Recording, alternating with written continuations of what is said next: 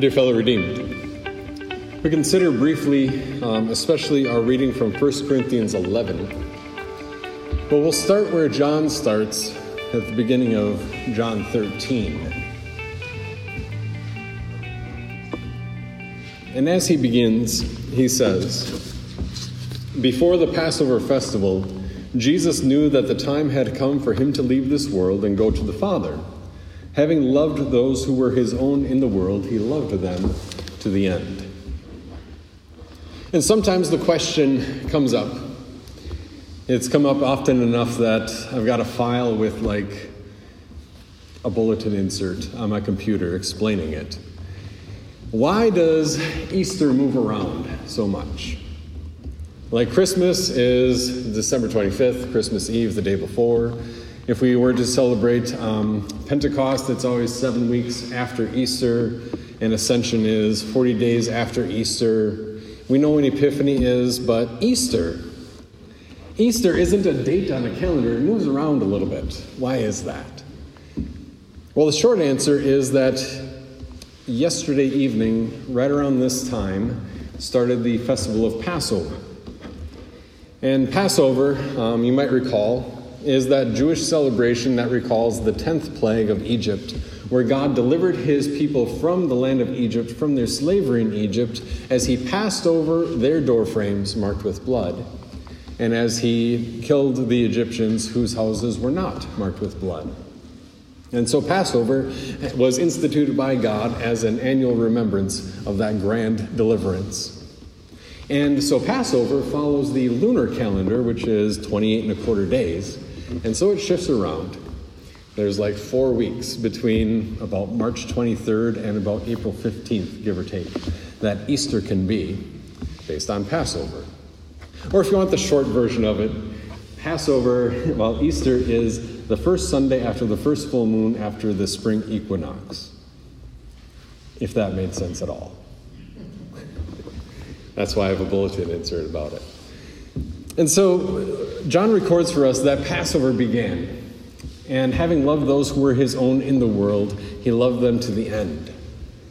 And just shortly before this, the other gospel writers tell us that Jesus had picked out and chosen a couple of his disciples and said, "Go to the town ahead of you, and you will meet a man there carrying a jar of water, and you follow him, and he'll show you to a room in an upper room of a house. And you can make preparations for us to eat the Passover there." And yesterday about this time, right around sundown, was the beginning of Passover. And so historically, between yesterday at sundown and today in about 20 minutes, would be the time when the Jewish people had to slaughter the lambs for the Passover. And so when Jesus told his disciples to go and follow that man carrying the jar of water, he does that knowing that Judas is listening. Judas is right there. And Jesus doesn't say, "Go to 123 Main Street and that'll be the place." Because Jesus doesn't want them interrupting this last meal that he has with his disciples. It's kind of the equivalent of Jesus saying, well, take the highway south of town, and when you come to the first stoplight, you'll see a green car in front of you. Follow that green car until they pull into their driveway, and then you pull in behind them, and that'll be the place. It's simple enough for them to find the house, and yet obscure enough so that Judas can't interrupt anything. Having loved those to his end, having loved those who were his own, he loved them to the end. And as they file into that upper room, with the remnants of the conversation still smoldering between them, the remnants of the argument, who is the greatest in the kingdom of God? Who gets to sit at the right and at the left? Well, you didn't walk on water, I did. Well, you weren't willing to go to Jerusalem and die with Jesus like I did, says the pessimist Thomas. And they walk in, feet dusty from the day. And they walk past the basin, they notice, well, there's no slave here, no servant here. All right, guess I'll just sit down. And as they gather on the table, having loved those who were his very own, he loved them to the end. Jesus gets up and wraps the towel around himself and works his way around. as each of the disciples thought to themselves, well, that's not for me, and have you seen John's feet after a long day of walking? I don't want to do that. Jesus demonstrates his love for his disciples as he gets up and he washes his feet in a new sort of way. He goes on to say, and this is where we get the word Maundy, Thursday, a new command I give to you, love one another. Not new as if it's never been said before, but new because it's now for a new reason, as people who have been washed by the Savior. And as he goes around, you can almost see it, that the disciples are visibly uncomfortable. Jesus had all the other details pulled together, except for this one. They can see that the disciples become more and more agitated, and finally Peter is the one who speaks up, no, don't wash my feet, I'll take care of it. And Jesus dunks his foot and dries it off, moves on to Judas, knowing exactly what Judas has in mind and what the next few hours will entail.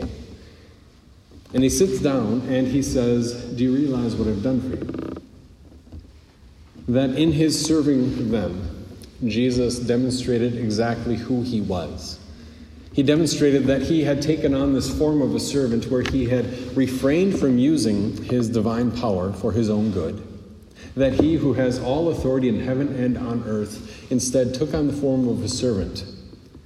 And being in very nature God, he consigned himself to death on a cross. That image is an image of how Jesus serves you and how Jesus served his disciples. That image is an exact image of the same thing that we had a little bit earlier from that Exodus reading. After the law had been given and after the Israelites had been brought there to Mount Sinai, and God brought them up to eat with him in this fellowship meal. And in order to prepare them to have a meal with him, he washed them in the blood of the covenant, in the blood of his promise to them, whereby they would be welcomed into his presence. And even the way that Moses records it, they go up there, these 70 elders, and Nadab and Abihu, Moses and Aaron, and Moses is like, we should see it. That's verses 9 and 10. And they get up to Mount Sinai, and they're eating with God, and Moses is like, he can't get past the pavement.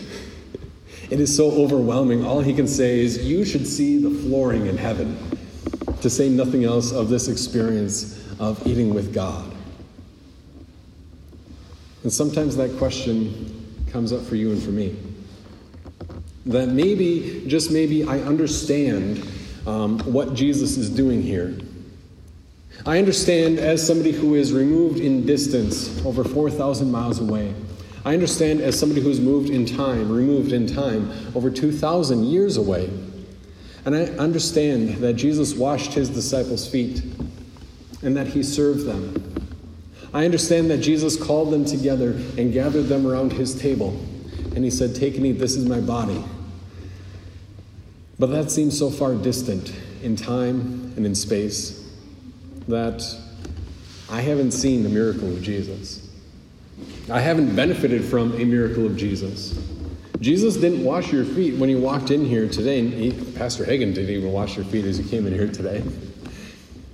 And he probably didn't wash your feet earlier today either. That you and I were not standing there when he fed the 5,000. You and I were not standing there to see the paralytic get up off of his mat and carry it home with him. That you and I were not gathered around that table to hear Jesus explain again that this lamb was foreshadowing him. That you and I weren't gathered around that table to be served by Jesus washing our feet or being fed with his promise. Take and eat. Take and drink. Do this in remembrance of me. And it feels like, and it's definitely possible, that Christians might even think I am so far removed that maybe things would be a little bit different if I had been there. That maybe my life and my understanding of my Christian faith would be different if Jesus had been here. As if to say, this Jesus who takes on the form of a servant is far removed from you or I. As if to say, that our annual celebration of Holy Week and Easter is simply a recollection of events, a recitation of history, but that's it. But look at what John says. And look at the way that Paul describes it for us. John says, having loved those who were his own in the world, he loved them to the end.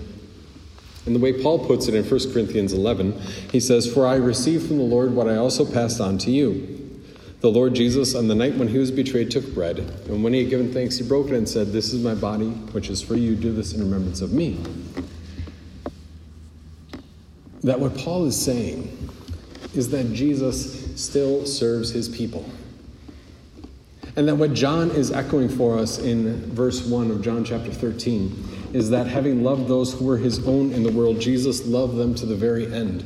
And if we were to simply read this as an historical account, separate from us in space and time, then we would be missing the point.